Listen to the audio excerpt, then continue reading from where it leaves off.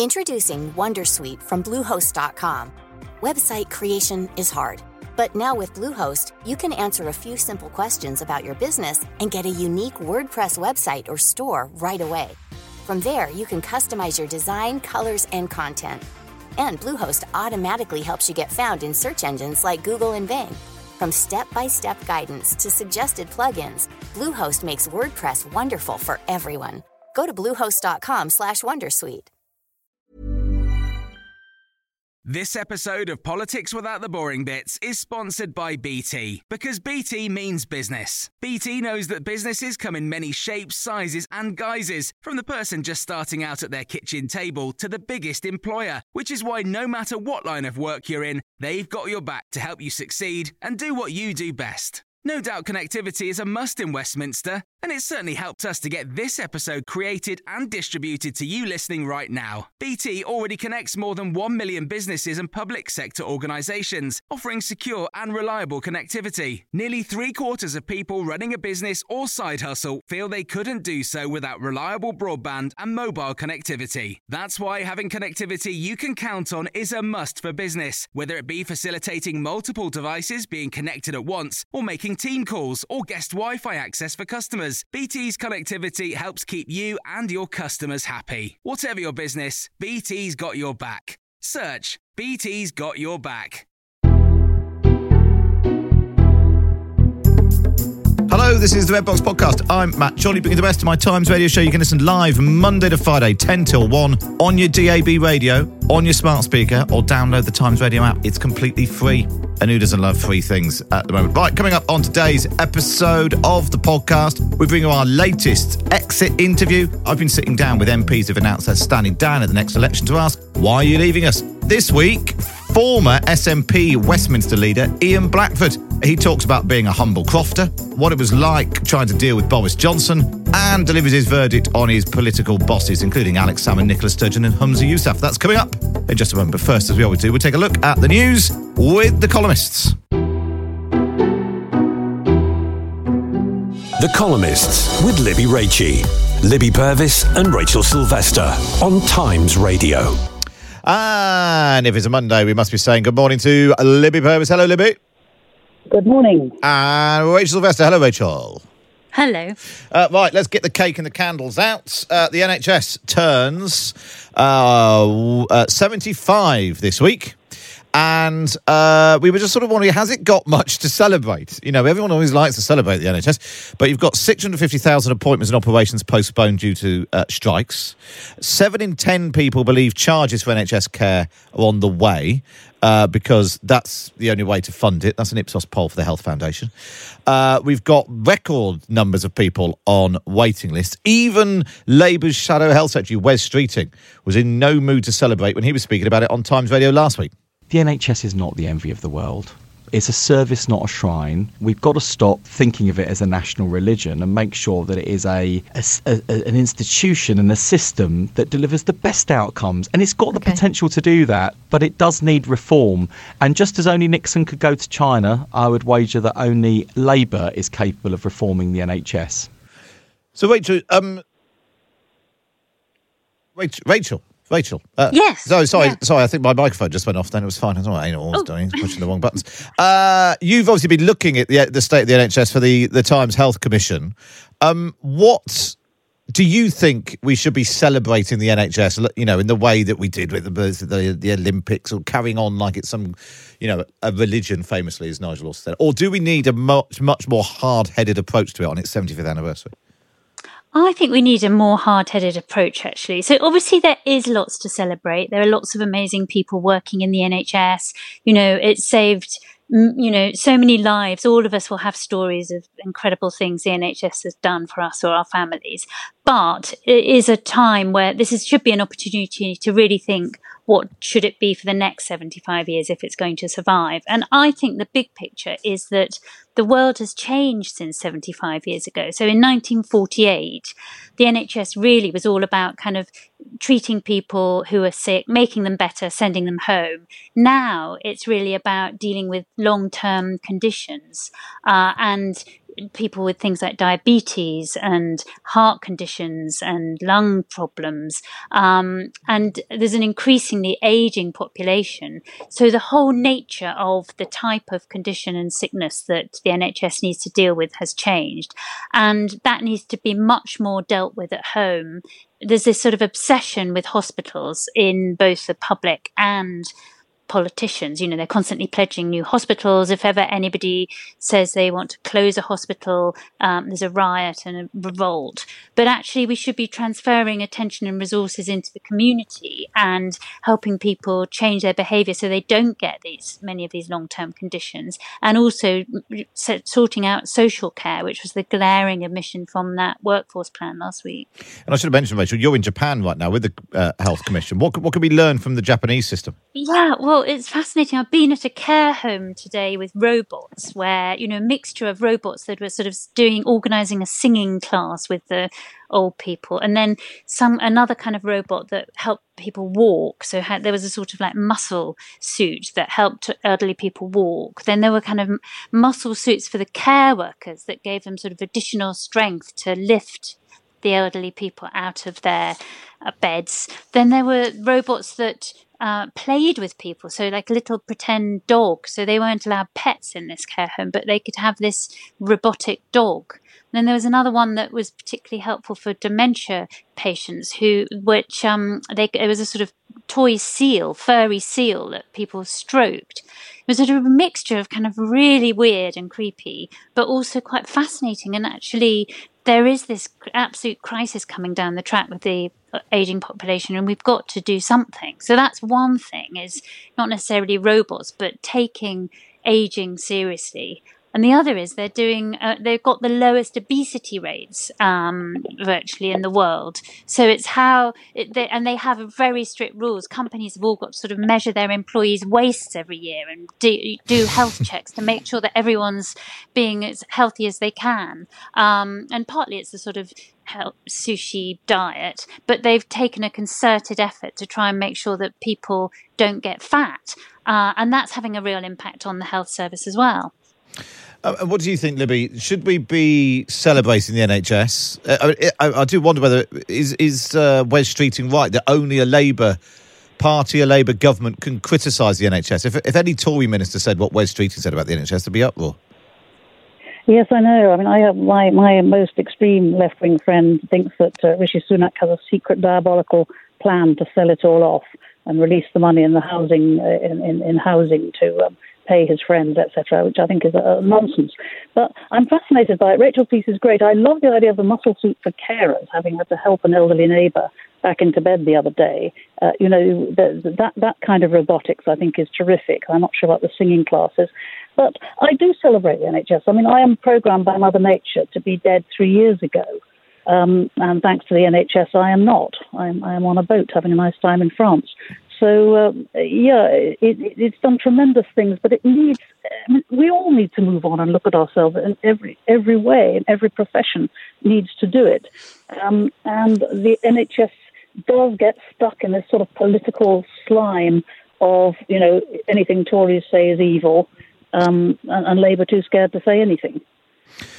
The other thing that I think is really interesting, Matt, is there is real reason for optimism because of amazing scientists and technology. So partly robotics, the kind of impact of robotic surgery has been incredible on patient outcomes and the amount of time that you have to spend in surgery, in hospital after surgery. But then also AI is having a real impact on diagnosis. So there's, the way in which the machine can now determine whether somebody's got a cancer in dermatology and mammograms and that sort of thing. And that's really speeding up diagnosis. And then genomics and genetics is also going to allow much more personalised medicine. So there are huge things to celebrate in that way about the future. But I think we mustn't get hung up on the past and the sort of old ways of doing things. We have to look for new ways. Yeah, I think, and actually maybe this moment where everything's sort of coming together, possibly with a change of government, maybe that is the moment to change it. I just want to bring you both a little bit of breaking news and get your reaction to this. A Cabinet Office investigation has found that a former senior civil servant, Sue Gray, did break the Civil Service Code as a result of her undeclared contact between her and the Labour Party.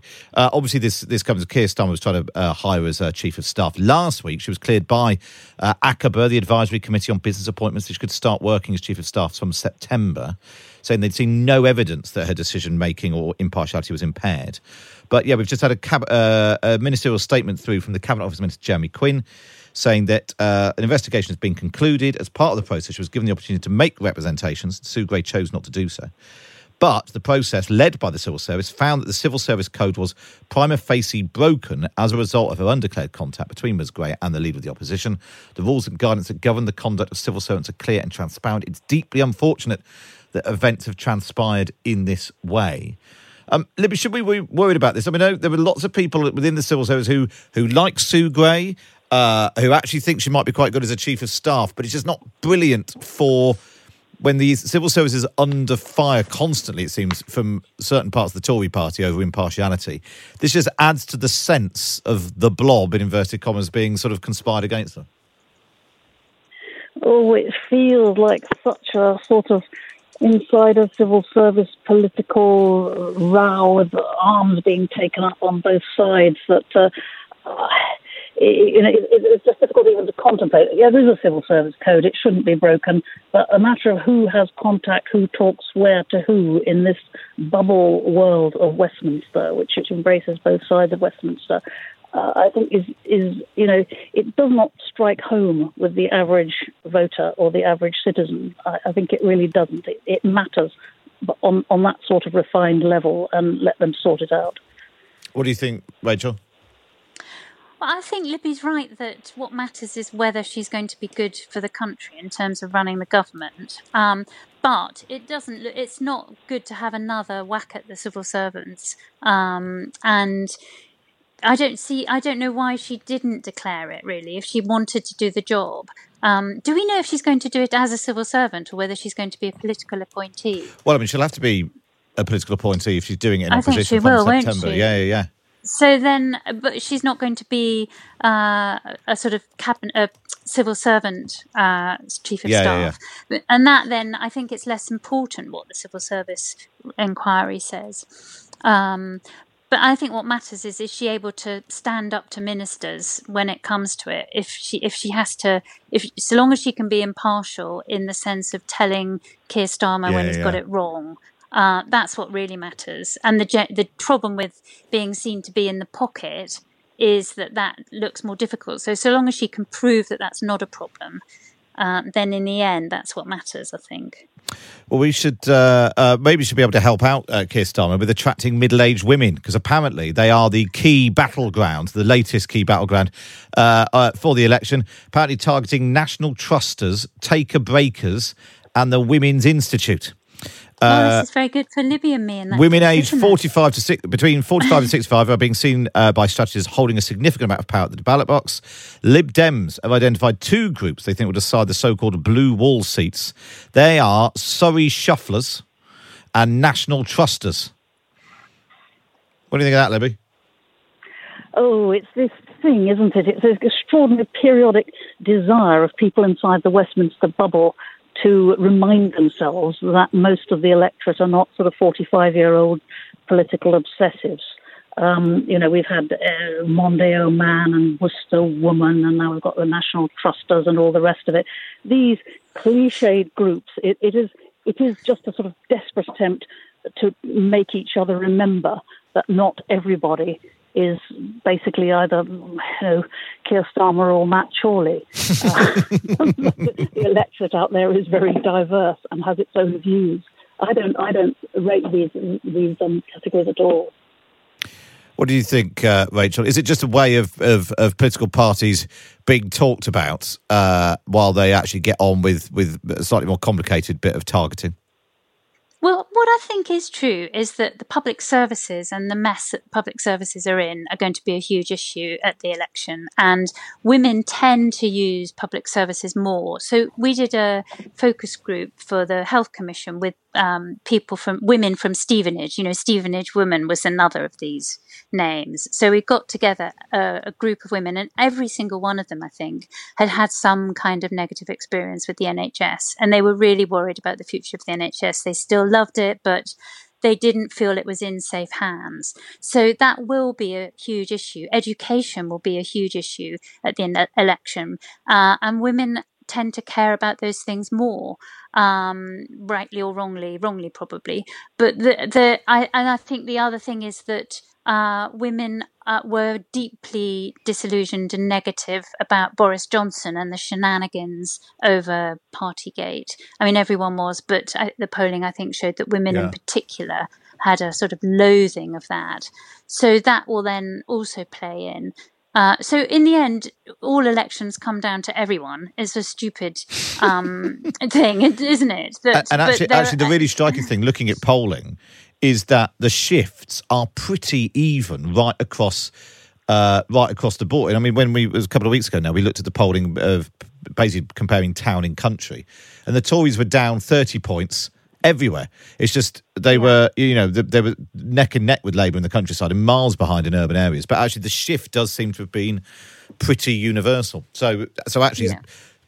Particularly when the Labour have got the lead that they have, slicing everything up, slicing and dicing it into daft people who read Take a Break magazine probably doesn't make a huge amount of difference. Rachel, remind listeners, they didn't catch it last night, Michael Gove on What I Wish I Knew. Fatima Whitbread, actually. Was it? Michael Gove was the week before. Oh. Yeah, Michael Gove was fascinating as well. I can tell you about both of them. Yeah. Michael Gove was absolutely fascinating on his being adopted and how it sort of driven him on in politics, feeling so grateful that he felt he had to repay the love that his parents had shown him, his adopted parents. And also he's always had this thing about being the lost boys, whether that's education or justice, saving the lost boys. And he sort of admitted, I'd always wondered this, but he said that one of the reasons he was wanting to help them because he could have been a lost boy himself, like the lost boys in Peter Pan who fell out of the pram when the nurse was looking the other way. And then this week we've talked to Fatima Whitbread, the Olympian javelin thrower who's turned reality TV star, who had just a shockingly awful childhood, but was brilliant on how, everyone suffers adversity. The question is, how do you deal with it? And she's not going to be a victim. Rach Sylvester and Libby Purvis there. And of course, you can read them both in the Times every week. Just get yourself a subscription. Go to thetimes.co.uk/Times Red Box. Up next is the exit interview of Ian Blackford.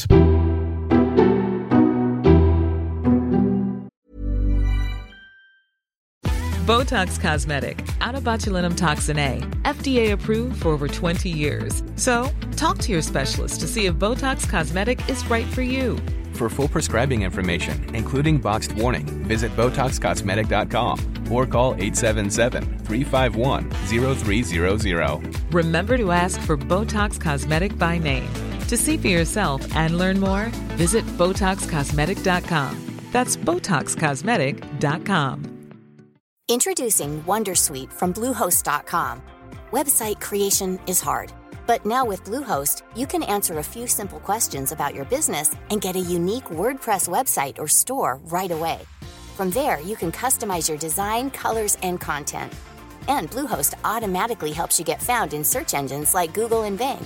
From step-by-step guidance to suggested plugins, Bluehost makes WordPress wonderful for everyone. Go to bluehost.com/wondersuite. This episode of Politics Without the Boring Bits is brought to you by Luton Rising, owners of London Luton Airport, the UK's most socially impactful airport. Find out more at lutonrising.org.uk.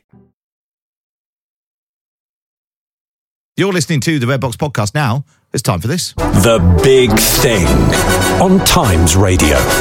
We've already said Ian Blackford is leaving us soon. goodbye. Born in Edinburgh in 1961, he was drawn to Scottish nationalism, joining the SNP at just 16 years old. But a career in banking soon took him to London, and he's always had a soft spot for the capital. I wanted to be a Member of Parliament when I was a teenager. He was elected as an MP in 2015, beating former Lib Dem leader Charles Kennedy in a campaign marred by bullying claims and allusions to Kennedy's alcoholism. I regret that people did that. He then became the SNP's leader at Westminster in 2017, but quit last year before being ousted by Stephen Flynn. I think sometimes people want the harder nose, they want more of a spirit of independence of the group. He delivers his verdict on his political bosses, including Nicola Sturgeon. The first I knew about the camper van is when it appeared in news stories a few weeks ago. And Alex Salmond. Marmite. Do you like Marmite? No, I don't. And reveals how he inadvertently created his own nickname as the Humble Crofter. The word humble, it kind of stuck. Ian Blackford, SNP MP for Ross, Skye and Loch Arbour. Welcome to your exit interview. A chance for us both to learn what you could have done better. So, first question, why are you leaving us? Well, that's a good question, Matt. You know, it's something I've thought about for some time. And, you know, to be honest, when you've been the leader of the third party, in my case for 6 years, and you step back from that, you really need to question, what are you going to do? What's the contribution that you can make? You know, I've loved being a Member of Parliament. I've loved being a Member of Parliament for a Highland and Island seat. There's something special, I would say, about representing people from such a broad area. There is that sense of ownership that they have over their MP. You're there to represent them, irrespective of political party in many respects, actually. And I've never hidden the fact that as someone that's an SNP MP that wants Scotland to be independent, to be away from Westminster, I've never disrespected the place. I wanted to be a Member of Parliament when I was a teenager. It was almost a life's ambition, and I only came into Parliament in 2015. So not that long ago in many respects, so if you look at the length of careers of most MPs. But I felt, as we're coming into the SNP selection contest, it was right that I signalled my intent that I would be standing down at the next election to give the opportunity for others to come forward. Well, we'll come on to your life in the Commons in a moment. Let's go right back to the beginning of your CV then. Yeah. As a teenager, you joined the SNP in the 1970s. A long time ago.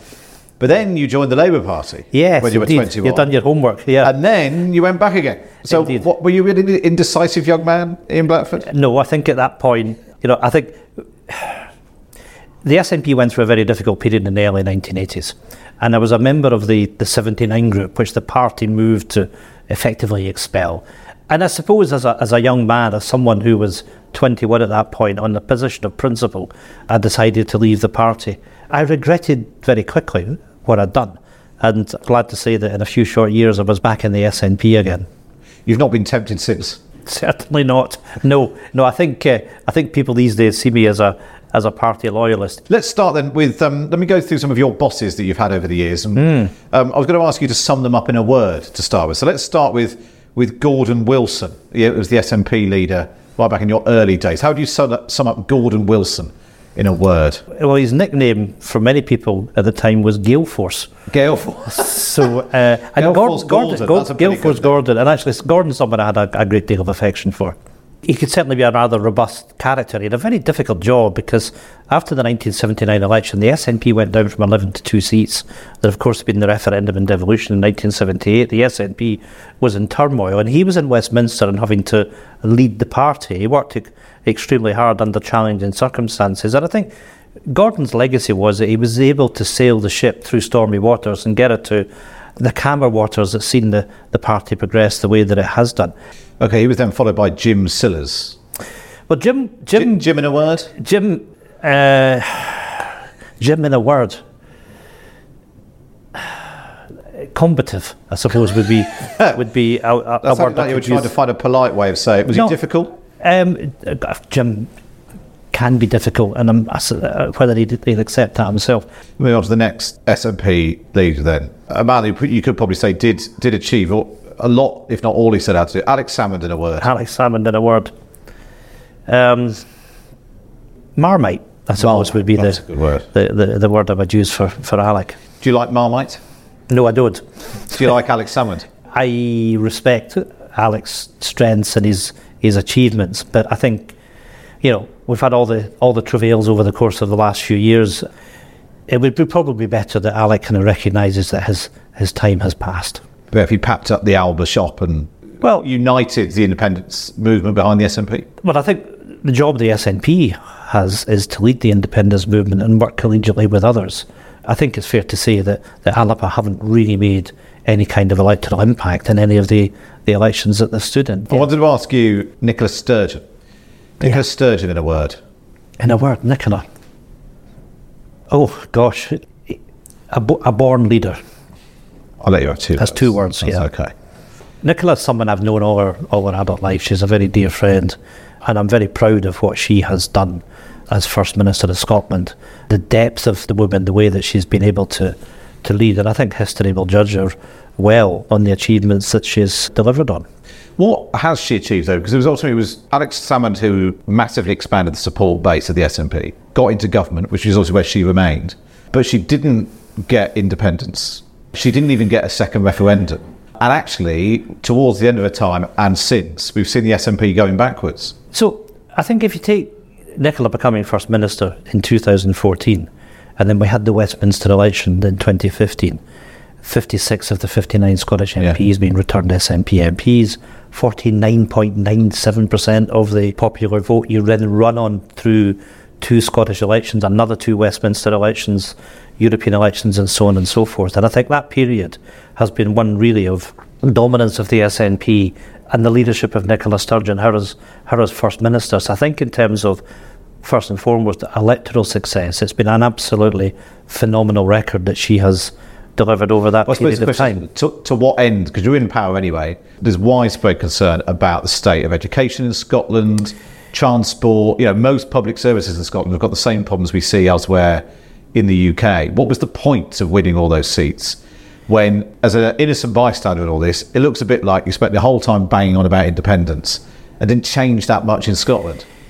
We've come through a very difficult time, of course, with austerity over the course of the last, going back to the financial crisis in 2008. So there's been a difficult fiscal regime to operate in. You, of course, have had everything that's happened with Brexit, with COVID and everything else. And I think what the government has done, look at what it's done in terms of anti-poverty, look at what it's done on the child payment, for example, then I think it's used its power as well. I think when people talk about education, there's been enormous change in Scottish education over the course of the last decade. We've had the national curriculum, which actually wasn't started by the SNP, it was started by the previous Labour-Liberal coalition government. And of course, these things take time to bed in. But I think when you look at the facts, there is a higher percentage of children in Scotland go into higher and further education than any other country in Europe. We have got some outstanding academic institutions. Well, it was under Nicola Sturgeon, you mentioned this, under Nicola Sturgeon, you first became an MP, elected in 2015. Your campaign against the late Charles Kennedy was described as filthy by some of your critics. Do you agree that you fought a dirty campaign against Charles Kennedy? No, I didn't, not in any way at all. And I'll be judged on my own record. My leaflets are a matter of record. I had the utmost respect for Charles Kennedy. I'd known him for a long time. I'd met him in a number of occasions, and actually I noticed that just the other day that Sky TV had footage of Charles and I embracing each other at the Count in 2015. It's very sad what happened to Charles Kennedy. You get people in politics that misbehave on all sides, unfortunately, and that always needs to be called out, and I would call it anybody that abused Charles Kennedy, but I certainly Do you think some of your supporters did? You get people that behave badly on all sides, and I think some of the things... On your side, did people behave badly? Matt, I'll say to you that I can remember the time that we received a death threat at home during that election campaign. But just in terms of, do you accept that some people on your campaign basically... Yes, I do. I have, as a matter of record, I've said that before, and I regret that people did that. If you saw some of the things that were directed at my campaign at that time as well, it was deeply unpleasant. And I think all of us in political life have got a responsibility to show leadership. We have a poison in our political discourse in many respects today. Social media is just awash with poison. And all of us across party have got a responsibility to behave in an appropriate manner and show leadership. Let's move on to your next leader then. Humza Yousaf, in a word. Hamza, empathetic. Empathetic. He's got the worst job in politics at the moment, hasn't he? He can't get a break. Every time he wants to talk about something, along comes another police arrest. Well, there's a police investigation. And I think there are some challenges, I suppose, with the way our system works and the language that's used, because in order for someone to be cautioned in Scotland under oath, then what happens is they have to be arrested as part of that process. Let's wait to see what happens at the end of this police investigation. And of course, Hamza has to deal with all of that, and at the same time make sure he gets onto the front foot to talk about the things that he wants to do. You were the leader of the SNP in Westminster for a long time, 6 years, alongside Nicola Sturgeon, a close ally of hers. Do you know the story behind the camper van? No. You don't know why there was a camper van? Well, look, I've seen everything that's been reported over the course of the last few months, but the first I knew about the camper van is when it appeared in news stories a few weeks ago. Are you confident that the SNP was being run properly? There's a police investigation, so let's get to the end of that. I think it's fair to say that what Hamza has recognised is that there needed to be a review of corporate governance. That's taking place. Corporate governance expectations have changed in all walks of life over the course of the last few years, and let's make sure that we absolutely get this right. Is it fair to say that if in any other political party, if Boris Johnson's wife was the chief executive of the Conservative Party, or Keir Starmer's wife was the chief executive of the Labour Party, the SNP would think that was a bit odd and make a lot of play of that? I mean, there was a situation that Peter had been chief executive for quite some time before Nicola became First Minister. And I understand why people would ask questions about all of that. But let's reflect that Peter was the chief executive that delivered the electoral success that we talked about. And I think Peter deserves an awful lot of credit for that electoral success. Would you like to see Nicola stay in the Scottish Parliament then for the long term? Or is there a point at which a former leader does have to step back? Like you said, you think that Alex Salmond needs to recognise that maybe there's a period to step back and be quiet? Does Nicola need to do the same? No, and I think it really does depend on circumstances and the personalities. I mean, if you think about someone like Theresa May, for example, no longer being Prime Minister. Theresa May is a very effective Member of Parliament, works hard for her constituents. She's decided that she wants to stay in Westminster. Everyone has to make their own mind up as to how they can best play a part. Nicola is a relatively young woman, and there's no doubt that whether it's in serving the cause of the SNP, of Scottish independence, or whether it's somewhere else, I suspect that there's still a big job in Nicola somewhere or other, and what that is, let's wait and see. During your time as leader of the SNP of Westminster, you went up against quite a lot of Tory Prime Ministers. Four. That's quite, you could have gone through a whole 6 years and been up against one. No, indeed. Was there one that you enjoyed sparring with in the chamber the most? I enjoyed Prime Minister's question and being combative with whoever was there. They were all very different personalities. I have to say, I found Boris Johnson very frustrating because of the way that he saw the role of Prime Minister and how he behaved. So let me just explain that a wee bit. I will oppose the Conservative government, but there are protocols that need to be observed. And there are times, let's take the example of Salisbury and Skripal. When that happened, myself, the leader of the Labour Party would be brought in, you'd see the National Security Advisor, all the information would be shared with you. You need to be in that position. That was under Theresa May. That was under Theresa May. And that's largely been the case over the course of the last 16 months or so over Ukraine. And again, I'll credit Ben Wallace in the way that he has behaved. But that privilege, if you want to call it that, of being given access to information stopped when Theresa May stopped being Prime Minister. And if I give you an example of the withdrawal from Afghanistan, there was no intelligence briefing offered to myself or to Keir Starmer at that point, and we were expected, of course, to behave in an appropriate manner at the dispatch box. And I complained bitterly that we were expected to play a role, but were excluded from the information which is necessary for you to be able to perform the job that you need to do. And I think there was that thing with Boris, and it didn't matter who you were, if you were not one of Boris's friends in the Conservative Party, so those in the Conservative Party that weren't on side with him, all the opposition parties, the devolved administrations, the overseas territories, the crown dependencies, we were all the enemy. And we were treated as such. And I found that very, very difficult to come to terms with, because there are times where you do actually have to work together. Governments have to do that. The devolved administrations have to do that. And it was extremely difficult with Boris. You say you have to respect the protocols and so on. You actually got thrown out of the House of Commons on several occasions. In 2018, in a row over Brexit legislation. Again, last year, after you repeatedly said that Boris Johnson had misled the House, which is basically... Well, I wasn't wrong about that, was I? Well, you was basically tantamount to accuse him of being a liar. Did you do that deliberately? Because you knew sometimes if the SNP needs a bit of attention, causing a fuss and getting thrown out is the best way of doing it? Actually, no. And again, I understand why you put that question. I'd said that Boris Johnson had misled the House. I said he was a liar. I didn't feel I could retract that. I mean, I think language is important. I mean, I talked earlier about respect in our political discourse. But we need to find a way that we can hold politicians to account when it's right to do so. And the behaviour of the Prime Minister, it was right to do that. But perhaps the House of Commons needs to look at its rules about how we can do that. Do you think you should be able to say in the House of Commons that was a lie? Yes, but I think you need to be sparing in how you can do that. Let's talk about it's an interesting process of when you both became leader of the SNP in Westminster and your departure.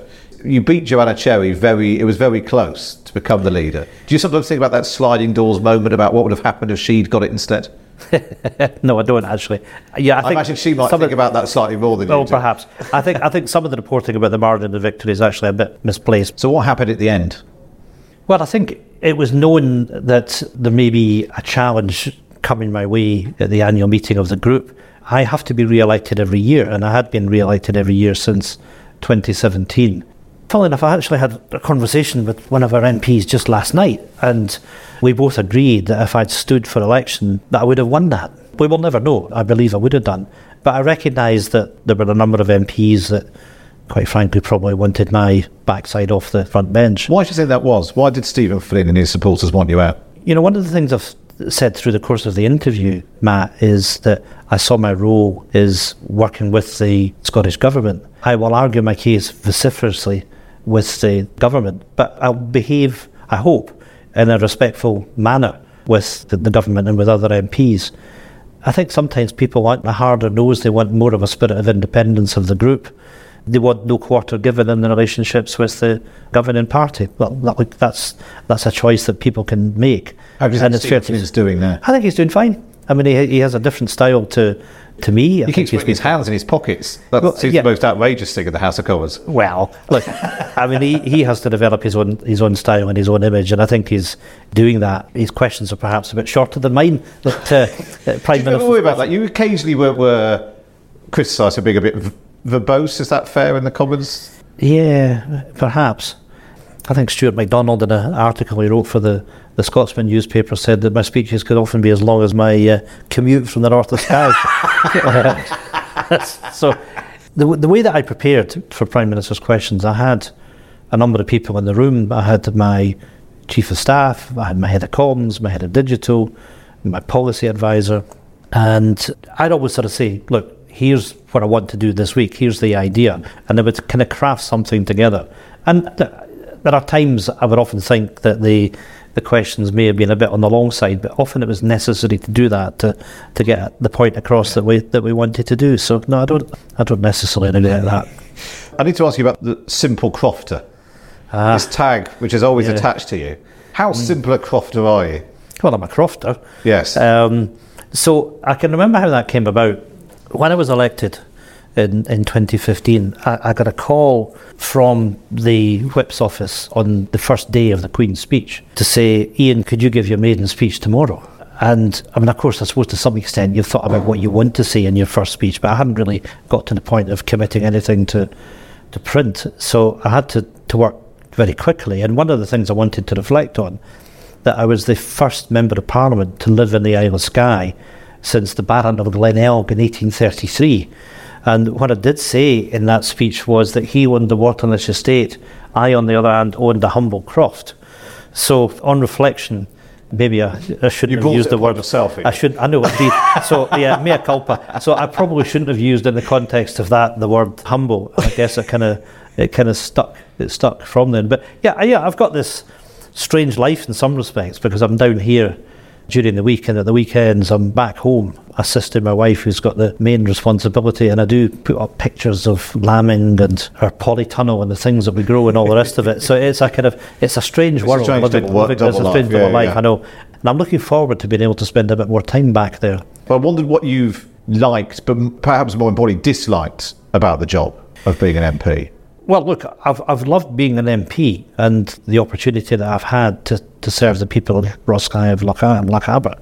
It takes its toll. Number-wise, I've probably got a relatively small constituency. It's 54,000 electors, although it's the biggest in the whole of the United Kingdom. And hardest to get around. Oh, goodness gracious. I do surgeries in 32 places. So in the summer, I spend 3 weeks where I basically travel. And I remember the first year I did get into trouble with IPSA because I said, why are you staying in hotels in your constituency? I said, yeah, because they're, in my case, hundreds of miles away. And I would leave on a Monday, get back on a Friday. So it was like being in Westminster, except you're going right. You're never leaving your own constituency. Yeah. I suppose I do have to ask you, where we are right now then, 2023, when is Scotland going to be independent? And how many years do you think the cause has been set back by police investigation, leadership change? Yeah, so we've been at this a long time. Yeah. The SNP was formed, the modern SNP was formed in 1934. Well, there was a merger of two parties. And of course, the big breakthrough came in Hamilton in 1967, Winnie Ewing, that just passed away the last few days. Billy Wolfe in his book talked about the ebb and the flows, and I've admitted that we're going through a challenging period. Matt, I really believe very strongly that we've got to get on to the economic case for independence. We've got to show how we can deliver that stronger economy, how we can deliver a wealthier but a fairer Scotland as well, really have that debate, and I'm looking forward to doing that over the course of the coming period. I'm not arguing that any of that is easy. Obviously next year will be 10 years since the independence referendum. Yeah. Will it be another 10 years before Scotland's independent? I hope not. I hope it can happen before that, but we have to set the circumstances where people have the confidence and want to complete that journey. And all this debate about process, if those that live in Scotland are expressing a very clear view that they want Scotland to be an independent country, then it will happen. And if next year there's a general election and Keir Starmer becomes Prime Minister, doesn't that kill the argument about Scottish independence for a really long time? There'll be more. The SNP will probably have gone backwards in the number of MPs in Scotland. The get the nasty Tories out argument that the SNP absolutely loves will have gone. It's going to be much, much harder mounting that argument if nice, boring, left-wing Keir Starmer's Prime Minister, isn't it? I'm not sure. I mean, I think obviously the SNP's got to get its tactics right for the election next year, and the polls today are the polls today. I accept all of that. And I think what people are expressing throughout the United Kingdom is they want change. Okay, so what is the SNP offer in the context of that change? We have to be able to get our core vote out when it comes to that election. The polls are showing that there's been some slippage towards Labour over the recent past. We need to connect with those that have expressed some desire to vote for Keir Starmer. And we need really, I think, to do a couple of things. One is to say, look, if you really want change, and if you want to make sure that the Tories are locked out, not just for one election, but for good, then the way to do that is to deliver Scottish independence. But secondly, remember what Labour are seeking to do at the moment, and that is to deliver what is Brexit. Brexit has had an enormous cost for people in Scotland, I would argue right across the United Kingdom. And we need to remind people that Labour are not going to take us back into the single market and the customs union, not going to give us the freedom of movement that we need in order to get the workforce that we need for our hospitality industry and others, for example. So there's a clear dividing line there. But we need to talk about what we want to do, what is the positive message of independence. And in that sense, Keir Starmer has no answer to that question. So finally then, Ian Blackford, in your exit interview, what are you going to do next? I don't know. I've obviously got my role as the SNP's business ambassador, so I'll do that. And Hamza has said that he wants me to assist in that work. I still have a number of years in me, so let's wait and see. I want to get through the next 15, 18 months that I'm still in Parliament. I'm not going to accept external positions in the short term. Before I came into Parliament, I ran a consultancy business. I had a number of non-executive directorships. I may look at doing some of these things again. I've been delighted to say that the Prime Minister just yesterday appointed me to the Committee of Standards in Public Life, so that's a fixed 3-year appointment. That'll take up some time. So I think there are things I can do, hopefully, where I can use my talents to help in public life, but let's wait and see. You might start missing Parliament if you're not an MP. Well, the SNP has a position that we don't accept appointments to the... You make an exception for you. You like being in Parliament a lot. Of course, I like Parliament, but we don't subscribe to an unelected chamber. I would take the view that you do need a second chamber. I think it should be reformed, but so we'll wait and see. Wait and see. Ian Blackford, very best of luck to it. Thanks so much for joining us on your exit interview. Thank you. So long.